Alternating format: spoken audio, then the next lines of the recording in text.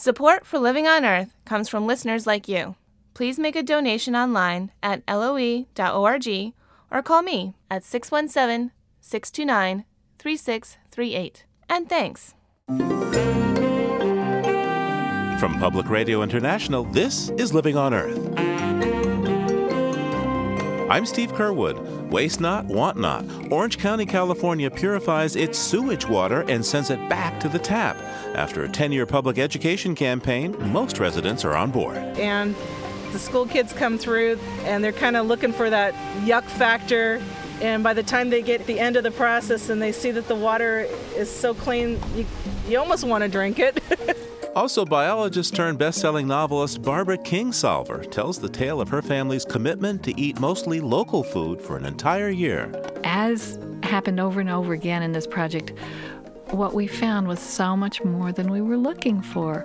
This isn't a story of deprivation. This is a story of gratitude. Barbara Kingsolver, an animal-vegetable miracle, and more this week on Living on Earth. Stick around. Support for Living on Earth comes from the National Science Foundation and Stonyfield Farm. From the Jennifer and Ted Stanley Studios in Somerville, Massachusetts, this is an encore edition of Living on Earth. I'm Steve Kerwood. In certain villages in northern Greenland, something is completely out of whack. Only girls are being born. These reports from villages near the U.S. Air Force Base in Thule are now being explored by scientists. But studies conducted a few years ago, now coming to light, show that in other Arctic regions, the sex ratios of babies are also out of kilter. In 2004, the Arctic Monitoring and Assessment Program found a correlation between exposure to PCBs and shifts in the sex ratios of babies born to indigenous mothers living in the northern reaches of Russia. PCBs and other persistent organic chemicals, such as pesticides, travel from industrial countries up the food chain and into the blubber of marine mammals. Lars Otto Ryerson is the executive secretary for the Arctic Monitoring and Assessment Program.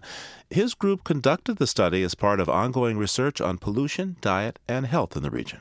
Yeah, the most interesting and surprising result was that we saw a change in the sex ratio, that we could correlate to the levels of PCB in the mother's blood, and that we saw if the mothers have more than 4 microgram PCB per liter in her blood, the average was changed to 2 girls per boy in the population that we studied, and that's a quite dramatic change from a normal situation where there are more boys than girls born. Now, when you say more boys than girls born, how many more boys than girls? Yeah, I think normally, statistically, there is 1.05 or 1.1 boy per girl. That's the normal average. In this population, though, it's 2.0 girls per boy. Yeah, when the mothers have these levels of PCB. Yeah. And we also saw that the birth came earlier and that the weight on the newborn babies that had the highest levels were lower than the normal. Tell me how you went about collecting your data. How did you find your subjects? Who were these people? Yeah. Based on the study we've done in Greenland and Canada, we are focusing mainly on the indigenous people living off the marine food chain because we have seen that these people have the highest levels because of the lifestyle. And we work together with the indigenous people to collect the samples over a year's period to get enough statistical data. And we have continued after that first report published in 2004, and the new data just confirmed what we saw earlier. So what we're looking into now is to try to understand what is the mechanism behind this. Now, looking at your report here, I'm just struck by the apparent effects that PCBs have on the sex ratio of children and the way it changes. The chart that you have there, I'm looking at page 175. Okay. The chart that you have there shows that as you increase exposure to PCBs, at first you get way more boy babies than girl babies. Yep. But then as you go higher, get above 4 micrograms per liter of blood, you get way more girl babies. Yeah, I can see that, and the scientists do not have any good explanation of why it looks like you have a stimulation at the lower levels, and then you get the opposite effect when you go beyond that level. So what we're doing now is that we're looking into the circumpolar Arctic to see, do we see any similar effects in Canada or Greenland? How might PCBs do this, do you think? Well, it could be what we call the mimic of the hormones. that you early in the pregnancy have that some of these pesticides may mimic testosterone or estrogen. That's documented from science. So that might be what is occurring, but that's too early to say for sure what's the mechanism. Now, PCBs are concentrated in the Arctic and concentrated in marine mammals, but what might this mean for the rest of us around the world who have exposure to PCBs, but at a much lower level? Yeah, that's a good question. PCB is all over. It's not only in the Arctic. You have it all over the world in the terrestrial and marine food chain and freshwater. So from laboratory studies, you know that PCB may affect reproduction, may effect on cancer and immune system. But I think it's very difficult to document that on a population level. You have to do very detailed studies like the one we did in Chukotka area. How have the governments of the Arctic responded to your research? Well, they have responded very active. I think you have got the Stockholm Convention in place to a far extent due to the work we have done in the Arctic over the years. And the Stockholm Convention is? That is an international agreement among countries to reduce the production and use and discharge of persistent organics. And I think that's what you need is actions to clean up the use of PCB and the old waste sites of PCB and other of these chemicals. That's important actions to be taken. Lars Otto Ryerson is Executive Secretary for the Arctic Monitoring and Assessment Program. Thank you so much, sir. Thank you.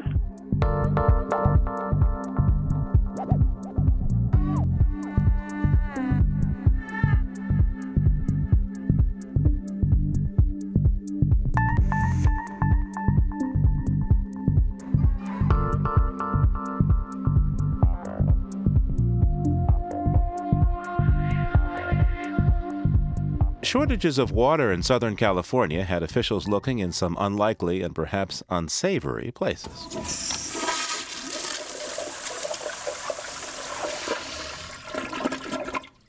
The squeamish call it toilet to tap. The correct term is indirect potable water reuse. That's a mouthful. And recently, 2.3 million people in Orange County, California began quenching their thirst with it. Living on Earth's Ingrid Lobet reports. It's the basic tenet of public health. Keep your water and sewer separate. Yet Orange County water and sewage treatment officials have found the closer they work together, the better. Because of growing population, we knew that we need to put more water in the groundwater basin. And so 10, 13 years ago, we started looking around. That's Ron Wildermuth of the Orange County Water District. In the mid-1990s, his department saw that it was pumping fresh water out of the ground at an unsustainable rate. At the same time, the county sanitation department was looking at building a second concrete pipe to carry its partially treated sewage out to the ocean. So you had one water agency needing water. You had a sanitation district that was going to have to build another pipe to dispose of more water. So they came together and said, why don't we take that water, purify it, and then you won't have to build the ocean outfall. It helped the decision along that the cost of electricity to clean wastewater was less than pumping water over the mountains from Northern California, and also less than getting the salt out of seawater. This water now is what will be sent over to the water districts. So we're at the end of the water process. Now, more than a decade later, Ingrid Hellebrand of the Orange County Sanitation District points with pride at her finished product, strained, settled, aerated, and skimmed into a goldish but clear liquid. Hellebrand calls the stuff she deals with every day water. Does she really think of it as water? Yeah, it's water. Well, 99.9% water. There is 0.1% of something else. When you flush the toilet, when you brush your teeth, the water just goes away. And nobody really thinks about where away is, but that's where I work, where away is. And the school kids come through and they're kind of looking for that yuck factor. And by the time they get to the end of the process and they see that the water is so clean, you almost want to drink it. And from here, the end of the sewage treatment process, it gravity drains to the water utility right next door. There, three things happen. None by itself is unique or too remarkable, but taken together and used on wastewater, it's the largest project of its kind in the world. First, the water is sucked up into thousands of stringy straws with perforated sides. Bugs like protozoa and bacteria in the water can't fit through the holes. So every 22 minutes, the airflow reverses to blow instead of suck to clean the holes. The impurities are promptly sent back across the property line to the sewage treatment plant. Ron Wildermuth of the Water District loves the sound. Like an orchestra. Music to your ears. Yes, it is. Next, the water passes through chambers for reverse osmosis. That means the water molecules are actually forced under intense pressure through a sheet of plastic.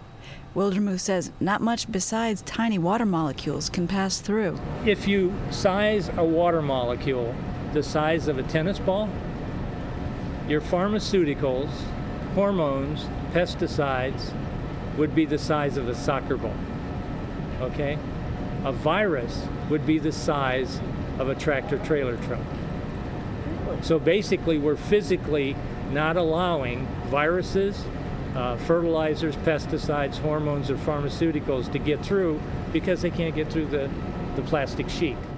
Last, the water is exposed to ultraviolet light and mixed with peroxide. That zaps two compounds that managed to get this far for final cleaning. The engineers here at the water utility brought all this new equipment online over the last 3 months. The day before my visit had been a milestone. For the first time, they'd injected their new purified water underground. William Donovan is in charge. To see it all come together after so many years, it's like, you can't explain it. And it's the fact that it's such a timely event for the world to see this. I mean, the water becoming such an issue and throughout the world. And this is a viable way to do it and safely. A steady stream of visitors from around the globe tour the project. At home, it's been the focus of an intense public education campaign. Again, Ron Wildermuth. We thought we could convince the people this was a good idea, and we did. How did you do that? Face-to-face talks for 10 years to everybody that would listen. We talked to the Historical Society, we talked to the chambers, we talked to the Flower Committee. If there was a group, we talked to them. And consistent with the positive message, the Water District has a stainless steel tap ready for a taste at the end of every tour. Very good water. For those not persuaded by the positive, consider this. Many of us are already drinking water that was discharged as treated sewage into a river and then tapped and purified downstream. Las Vegas puts like 200,000 gallons of wastewater in Lake Mead every day, and that comes down to us. It's nothing new. But we haven't been talking that much about it. You darn right we haven't, but it's a fact of life. For Living on Earth, I'm Ingrid Lobet in Fountain Valley, California.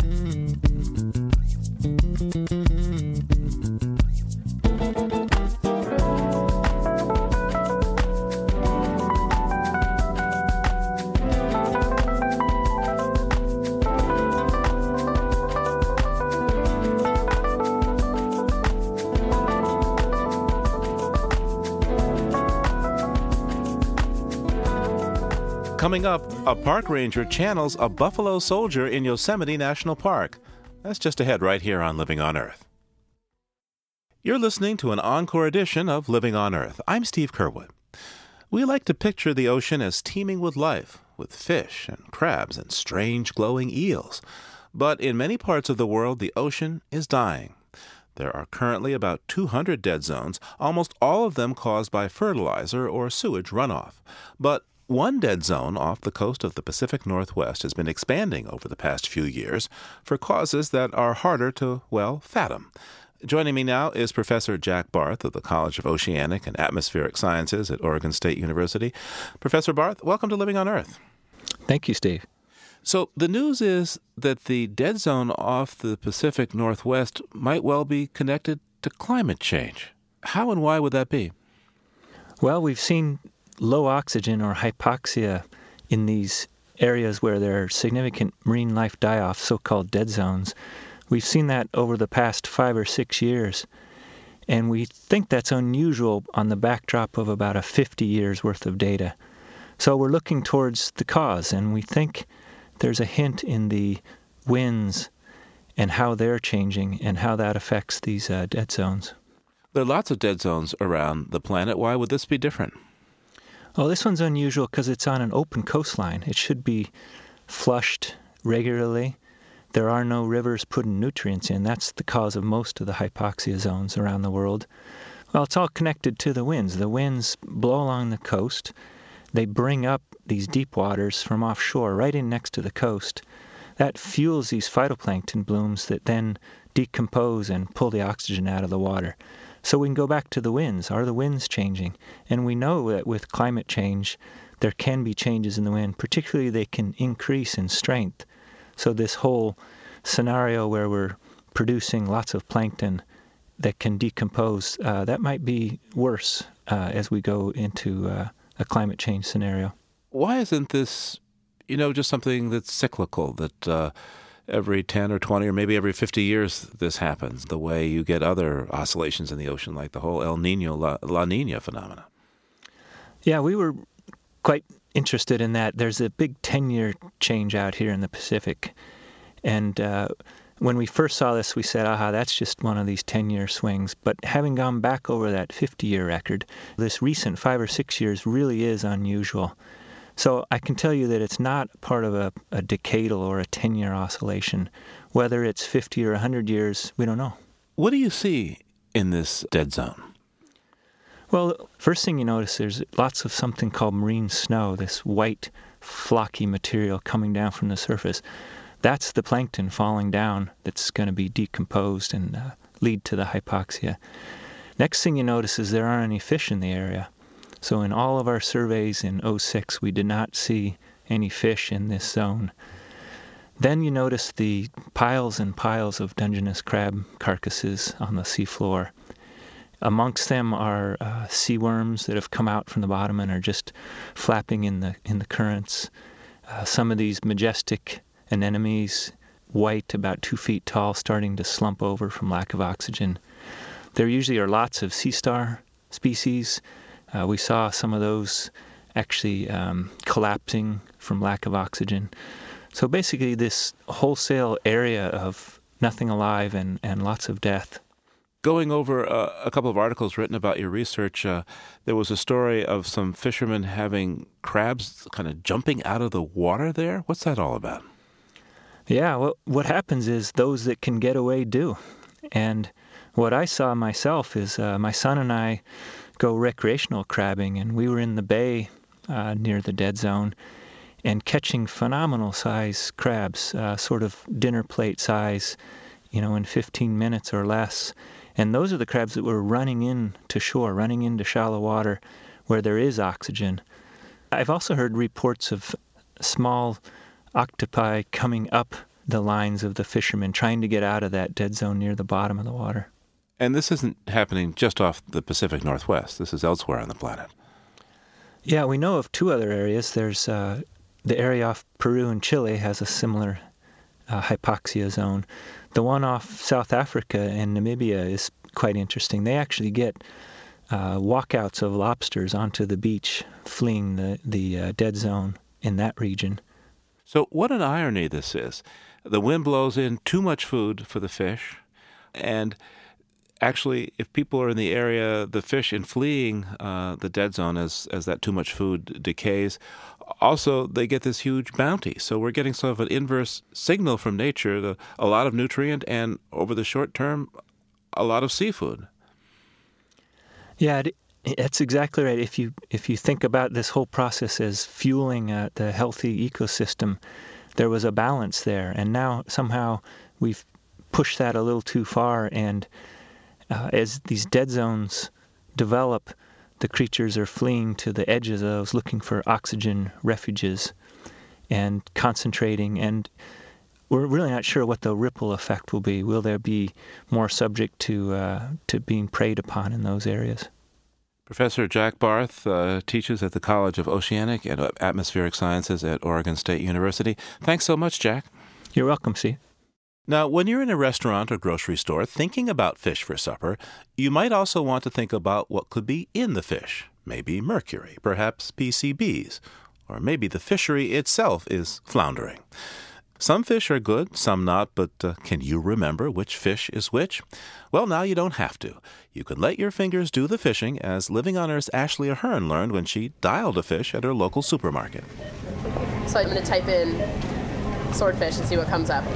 It says Atlantic and Mediterranean caught, few environmental concerns. I got a green rating. And they're high mercury, though. Okay, so maybe I won't do swordfish. I'm trying salmon now. For wild caught, it says it's fine. So I guess farm salmon's off the menu for dinner, too. So yeah, that was me, with my cell phone, talking to myself at the local market. As crazy as I might have looked, though, this service is really cool. It's called Fish Phone. The guy who dreamt it up is Carl Safina, head of the Blue Ocean Institute. I called him to find out how it works. You simply send a text message with the word fish and the name of the fish that you are interested in, and virtually instantly you will get a beep on your phone and you will see whether you should tell the waiter that that's what you want to eat, or you should tell the guy behind the counter or the woman behind the counter that that's what you want to buy. So it's kind of like cheating in a way. It's kind of like being a very informed consumer and feeling kind of smug about it. Carl Safina and his team have put together a database that rates each fish based on pollution exposure, fishing practices, population levels, even how long it takes that species to reproduce. And then we score all those things, and then we relate the score to a color code, and the code sort of ranges from green through light green to yellow to reddish yellow to red. I think Dr. Seuss wrote a poem about that. Yes, he did.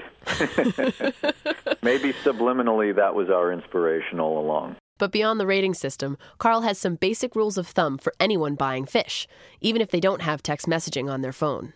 Farmed shellfish is generally very good. And then the smaller the fish is, the better it's likely to be. The bigger the fish, the more fished out it probably is, and the more you might have a concern about mercury or other pollutants. But there are some surprises. For instance, the swordfish have come back up, and they're doing much, much better than they were a decade ago. That doesn't really help me for dinner, though. Swordfish is a little bit out of my price range. But Safina says farmed shellfish is good. So I'll text the number 30644, the word shrimp, and let's see what my phone spits out now. All right, so I just typed in shrimp. Imported red, significant environmental concerns. Gulf of Mexico, yellow, some environmental concerns. U.S. and Canada, northern, pink or farmed green.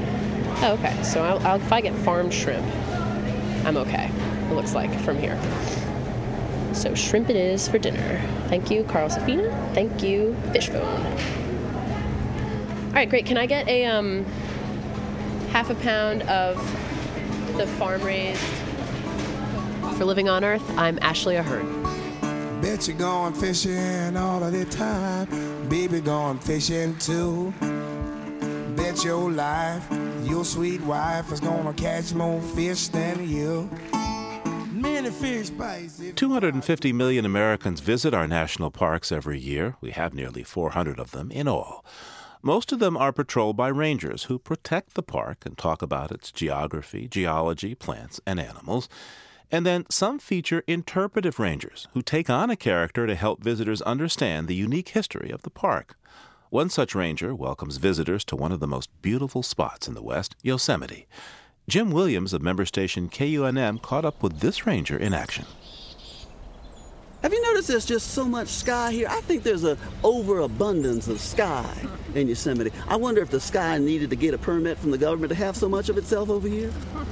South Carolina native Sergeant Aleezy Bowman stands surrounded by 15 or so wide-eyed Yosemite visitors. He's decked out in his tan 9th Cavalry finest. The crossed swords on his brimmed military hat flash in the bright sunlight. So now I'm going to tell you why it is the military was brought in here. When Yosemite was created as a national park on October 1st, 1890, Congress neglected a little thing that ain't so little. They forgot to supply adequate funding for the protection of the park. This woman's in shock. She can't believe the government would not see that clearly was an issue. If you have a national park and you don't have someone to protect it, it could be a problem, because how many of you folks think that Yosemite is a place beyond value? Everyone in this group raises a hand. It's not surprising. Bowman is using Half Dome as his own personal backdrop. The nearly vertical granite cliffs shine through the massive incense cedars and ponderosa pines on the Yosemite Valley floor. And of course, this isn't really Sergeant Alizé Bowman.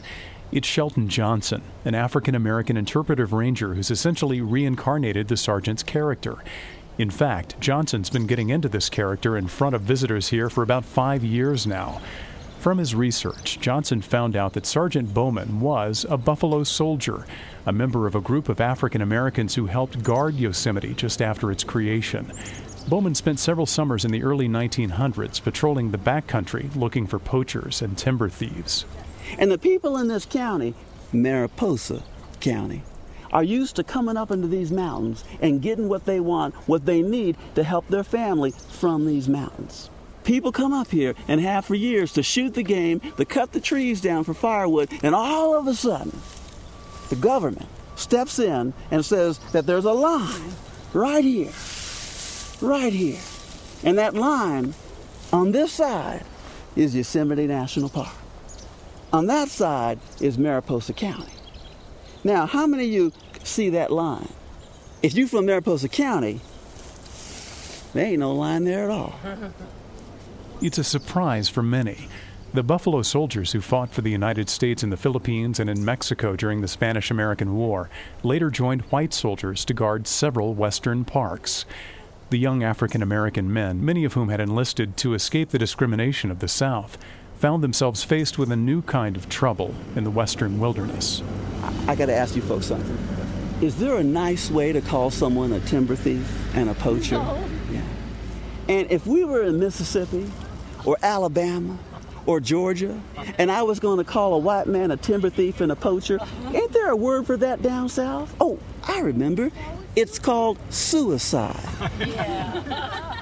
The laughter turns to quiet, and there's a moment here where Johnson's audience seems to consider something a bit deeper. But the ranger moves them on quickly to another spot, playing his Native American flute along the path.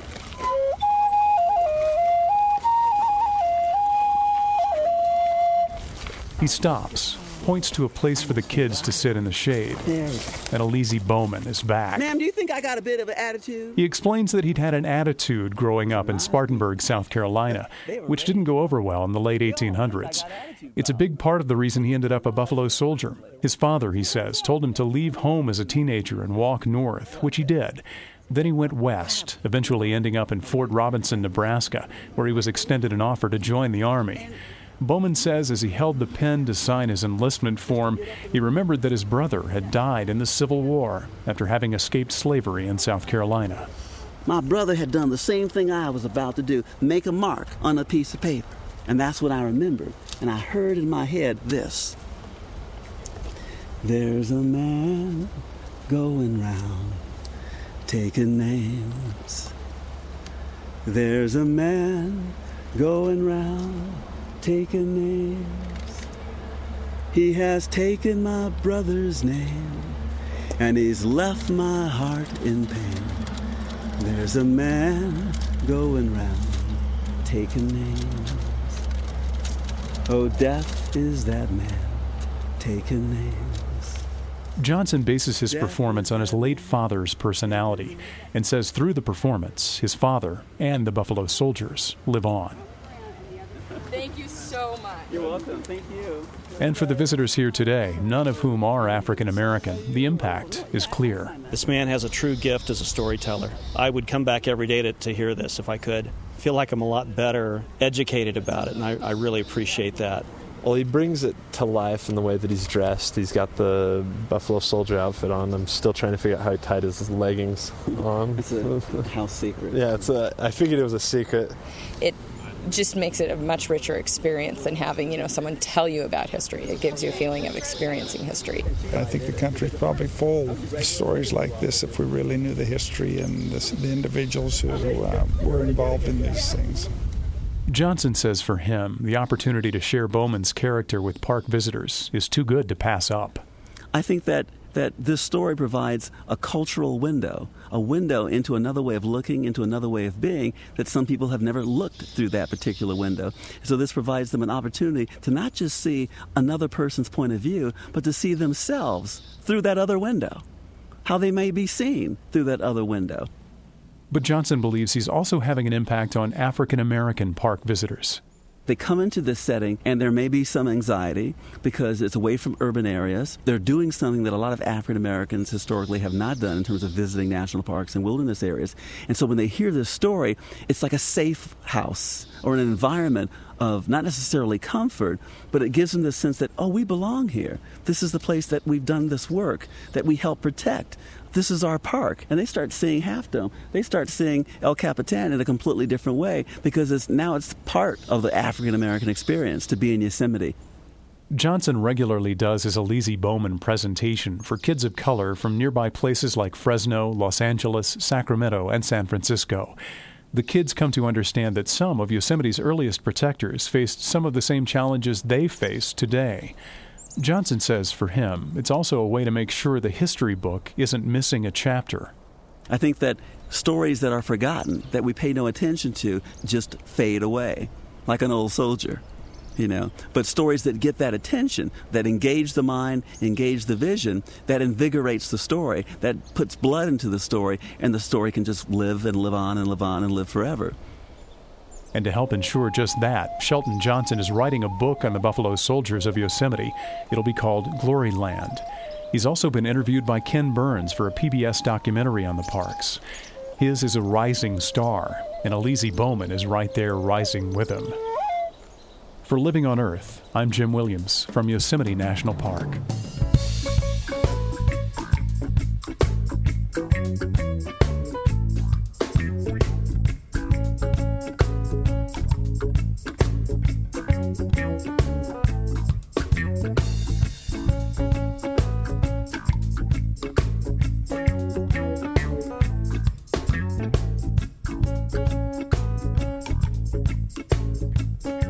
Coming up, the year of eating locally. Pass the beets and rhubarb, please. Stay tuned to Living on Earth.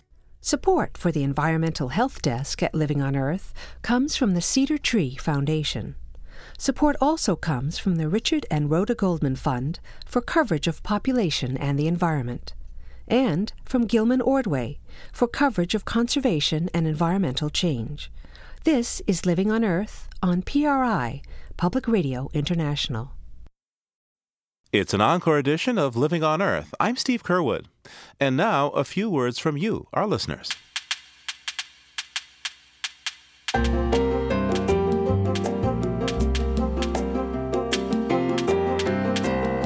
Recently, we asked you if you could come up with better terms than global warming and climate change. And you certainly had some ideas. I think it should be climate imbalance, which implies some places are going to get much hotter, some places are going to get much colder, but either way, we have no way of predicting how that's going to happen.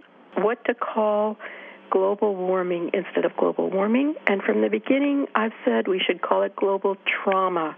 The topic of the climate change, how it should be called? Well, it should be called climate change. Human consumption, climate disruption. Human consumption, climate disruption. Your emails also think global. There was global life systems instability and global climate disruption, global climate damage, and global climate meltdown. One writer suggests global temperature destabilization, noting that, quote, it's harder to say and spell, but more descriptive. Also pretty hard to say is this offering anthropogenic climate disruption. And still, the phones kept ringing off the hook. In our household, when we run into difficulties with the terms global warming or climate change, we resort to a more technical term, epifluid acceleration. How about we call it global abuse? The new suggestion for what we're calling how we're trashing our planet would be global dumping. I heard a good one. It sounds right to me. Carbon infusion. deadly carbon infusion. Many thanks to all who took the time to call and write, including Ian Quirk, Anita Schnee, Martin Slavinsky, Emil Merritt, Bonnie Bishop, Jack Syak, Peter Whale, Terry Watts, and Anna von Billingen. We're always glad to hear from you. You can call our listener line anytime at 800-218-9988. That's 800-218-9988. Or you can always write to us at Living on Earth, 20 Holland Street, Somerville, Massachusetts, 02144. Our email address is comments@loe.org. Once again, comments@loe.org. And visit our webpage at loe.org. That's loe.org. Barbara Kingsolver left life in the farm country of Kentucky in the 1970s to become educated as an evolutionary biologist. But what she didn't know was that she would also become a best-selling novelist. You may know some of her titles. The Poisonwood Bible is one, Prodigal Summer is another. Now she and her husband and daughter have a volume that documents how her family carried out a vow to eat only locally grown food for a year. The book is called Animal Vegetable Miracle, A Year of Food Life. Her family produced about 70% of what went on their table from their own farm in Virginia, everything from tomatoes to turkeys. And what they couldn't grow, they mostly bought from local farmers. I spoke with Barbara Kingsolver and asked her what motivated her and her family to become what's known as locavores, people who eat locally. We were led into this project for so many reasons. For me, it's because I grew up in a rural community among farmers, and I've always considered the local farming economy to be important and, frankly, an important part of food security. We are now, as a nation, putting almost as much fossil fuels into our refrigerators as our cars.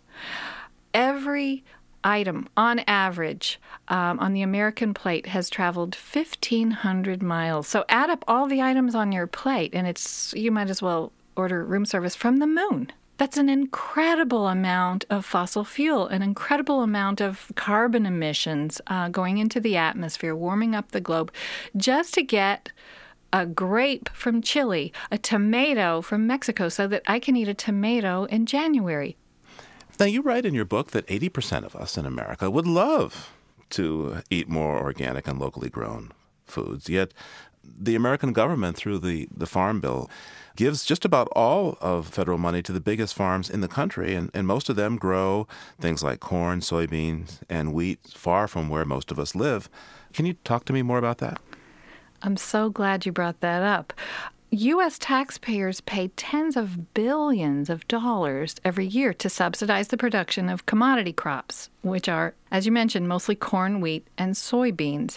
Most of that production enters our diets almost without our notice as the ingredients of processed foods, like high fructose corn syrup, or feed for confinement-raised cattle and hogs. And we also, as taxpayers, subsidize the fuel costs of getting these products manufactured and shipped to the market. So it's a funny thing in this country. We think of fast food as cheap, in spite of all the fossil fuels and processing that were required to make it, while we think of simple, unprocessed organic produce as sort of elite, an expensive option. It's incredibly ironic that the U.S. government urges us to eat more fruits and vegetables, but our agricultural programs offer virtually no assistance to fruit and vegetable growers. But what did it cost you to grow your own food and buy the rest of it locally? You know what? We were stunned by the answer to that question. I kept really careful records, and I found out that we spent about 50 cents per person per meal to eat as splendidly as we did in this year. And I thought this must be a mistake. So I went back and recalculated, and that was it, 50 cents a person per meal. So for those of us who are used to having orange juice for breakfast, how were you able to pull this off? I mean, eating locally, growing it yourself or getting it from local farmers, means that, for example, you're not going to have orange juice for breakfast there in Virginia. You start by accepting this will be a paradigm shift. This will be a change in the way you think about food. And as time went by, we really learned to stop asking that question, what do I want right now? And instead start seeing each week as something like the menu in a restaurant. Look at what's available. What do they have? What's growing this week? What's fresh and delicious? And choose from that. I do want to point out that we weren't the strictest locavores. We didn't, for example, give up coffee because my husband said coffee will get you through times of no food better than food will get you through times of no coffee. And I began to understand important things about my marriage. So now you were a vegetarian for many years, but as part of this project, you decided to raise and slaughter your own meat. Talk to me about how and why you came to that decision. It's really important to know that food is not just a product, but a process. There are two very different ways of producing meat. One of them is called Concentrated Animal Feeding Operations, or CAFOs. These are feedlots for cattle or metal windowless warehouses for hogs, turkeys, chickens, and so forth, where they're crowded as close as they can possibly be. And these very concentrated populations require that all of their food be milled and processed somewhere else and brought in, and then all of the concentrated waste have to be trucked out to somewhere, heaven only knows where, and these animals get fed sort of a porridge of the cheapest ingredients just for the efficiency of producing cheap meat. And also they have to be given antibiotics in order to keep them alive under conditions of extreme physiological stress. So that kind of meat I hadn't eaten for many years. There is another way, a different way of raising meat, and that is keeping these animals on pasture. And the interesting thing from an energetic point of view is that they can do all this without using a drop of gasoline. In the county where I live, we have a lot of steep, grassy pastures, and we can use this as a solar-powered industry to make meat. And that's the food that my grandparents got through the winter on, and we felt that we could do the same, and we even raised turkeys and chickens of our own. Now, there's a great scene in your book when you are getting ready to have a party in the early spring. That's right. And you'd only been at this for a little while. I mean, you didn't have last year's canned goods or anything stuck in your freezer that you could trot out here. Right. We began thinking, oh, this is a bleak time of year. May is still pretty early where we live in the mountains of southern Appalachia. There's not a lot coming up just yet. And we were thinking, oh, this is going to be the borscht party, beets and potatoes. But as a matter of fact, as happened over and over again in this project, what we found was so much more than we were looking for. There were terrific salad greens. There was asparagus. There were eggs, so we could have asparagus frittatas. There was rhubarb and strawberries, so we could have strawberry rhubarb crisp. There were lamb and we had chicken pizza. There was so much that was just literally down the road from where we lived. So much more than we expected, and it turned out to be a terrific event because it reinforced to us that this isn't a story of deprivation. This is a story of gratitude. Now, where you are in Virginia, you've got a farm, a lot of neighbors who are in the food business, but what about somebody who lives in, say, the city or a colder climate? What kind of advice would you offer for taking steps to eat more locally? Being thoughtful about food life is not, of course, about growing your own. Anyone who has choices about food can exercise them with more care, even in the cities, and especially in the cities. Every grocery store that carries multiple brands will have some that are produced closer to home than others. We can all emphasize whole ingredients more and pass up processed goods that have so many hidden costs. And the next stop, of course, is the farmer's market. More than half of all of us who live in the U.S. live within striking distance of a place where farmers sell their own produce. Also, many cities have community gardens. I think there are 114 of them in Manhattan alone. Any way you cut it, Getting to know your own food chain is neighborly and it's healthy. It keeps your money in your own community and it keeps the land around you a little more green. So you eat locally for a year and you live to tell about it, and the day this project was finished, did you run out for what? Maybe Coca-Cola and moon pies? No, we didn't. We forgot to notice the day the project ended. By this time, it was just the way we lived. We have a new relationship with where we live. We are what we ate. Indeed. Barbara Kingsolver's new book is Animal Vegetable Miracle, A Year of Food Life.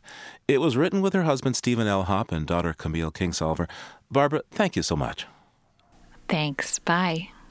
And you can hear more of our conversation with Barbara Kingsolver, as well as readings from the new book and some of her family's favorite homegrown recipes at our website, loe.org.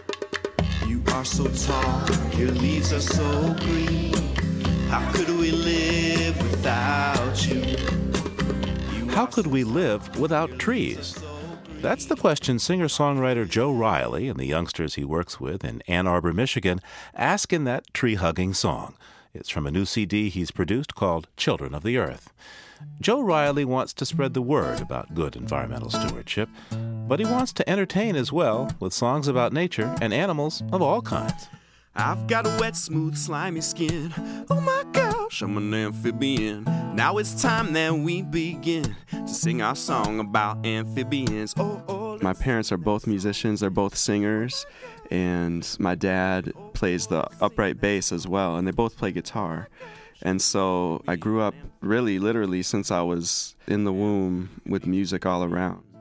Amphibian. Amphibian.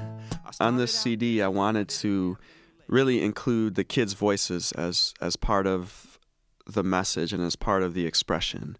And so I invited the kids to sing with me on several of the songs. And then I also interviewed them. I just wanted to give them a voice because I feel like, the small voices are not heard. And I wanted to give a little space on my project for those voices to come through. So I just asked them questions like, what's important to you about the earth? Why do you care about nature? Why do you care about the earth? What message do you have for adults and for the world about what we could do to help the earth, to help heal the earth?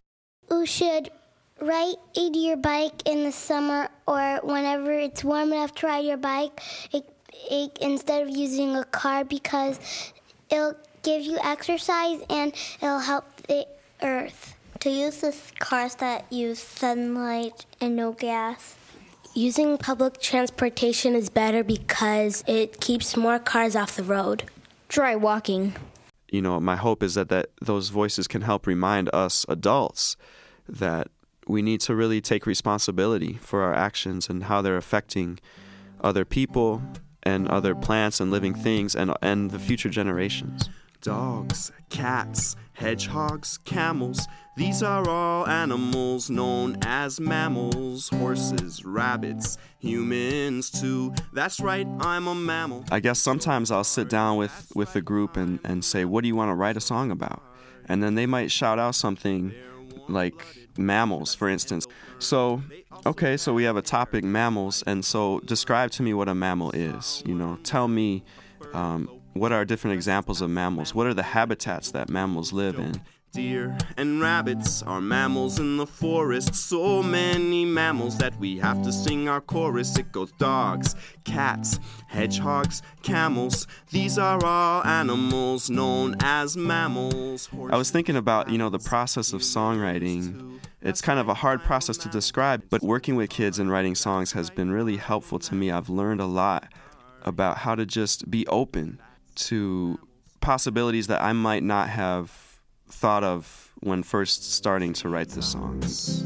I am a crow, and I sound like we are all brothers and sisters. It's my hope that this album, that this project can be a source of connection for kids, that it can help them build relationships to the earth that are sustaining for the earth, but also for the kids' sake. I am a little kid I live in Michigan. I think I'll always be a teacher. You know, my mom's a teacher, my grandma was a teacher, and it's in my blood. So I think, you know, I'll always be an environmental educator because that's something that is so true to me. And I'll always be a songwriter. So these are things I carry with me. Whether or not they pay the bills, like, that's up to the universe. We are all brothers and sisters. We are all related. Joe Riley is an environmental educator at the Leslie Nature and Science Center in Ann Arbor, Michigan. Check out our website, loe.org, for more information about Joe.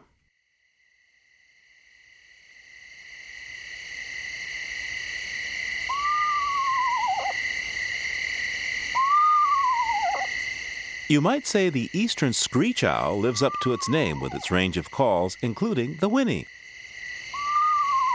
Lang Elliott of Nature Sound Studios recorded these wise-beyond-their-ears sounds.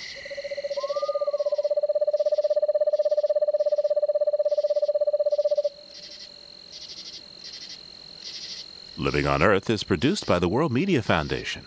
Our crew includes Ashley Ahern, Bobby Bascom, Eileen Belinsky, Ingrid Lobet, Helen Palmer, Mitra Taj, and Jeff Young, with help from Sarah Calkins and Marilyn Cavoni. Our interns are Luke Borders, Kim Gittleson, and Jessica Elise Smith. Jeff Turton is our technical director. Allison Lirish-Dean composed our themes. You can find us anytime at loe.org. I'm Steve Kerwood. Thanks for listening.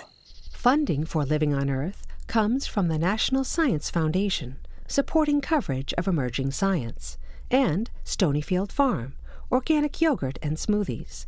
Stonyfield pays its farmers not to use artificial growth hormones on their cows. Details at stonyfield.com. Support also comes from you, our listeners, the Ford Foundation, the Town Creek Foundation, and the Oak Foundation, supporting coverage of climate change and marine issues. The Rockefeller Foundation and its campaign for American workers. More at rockfound.org. And Pax World Mutual Funds, socially and environmentally sustainable investing. Pax World for tomorrow. On the web at paxworld.com. PRI, Public Radio International.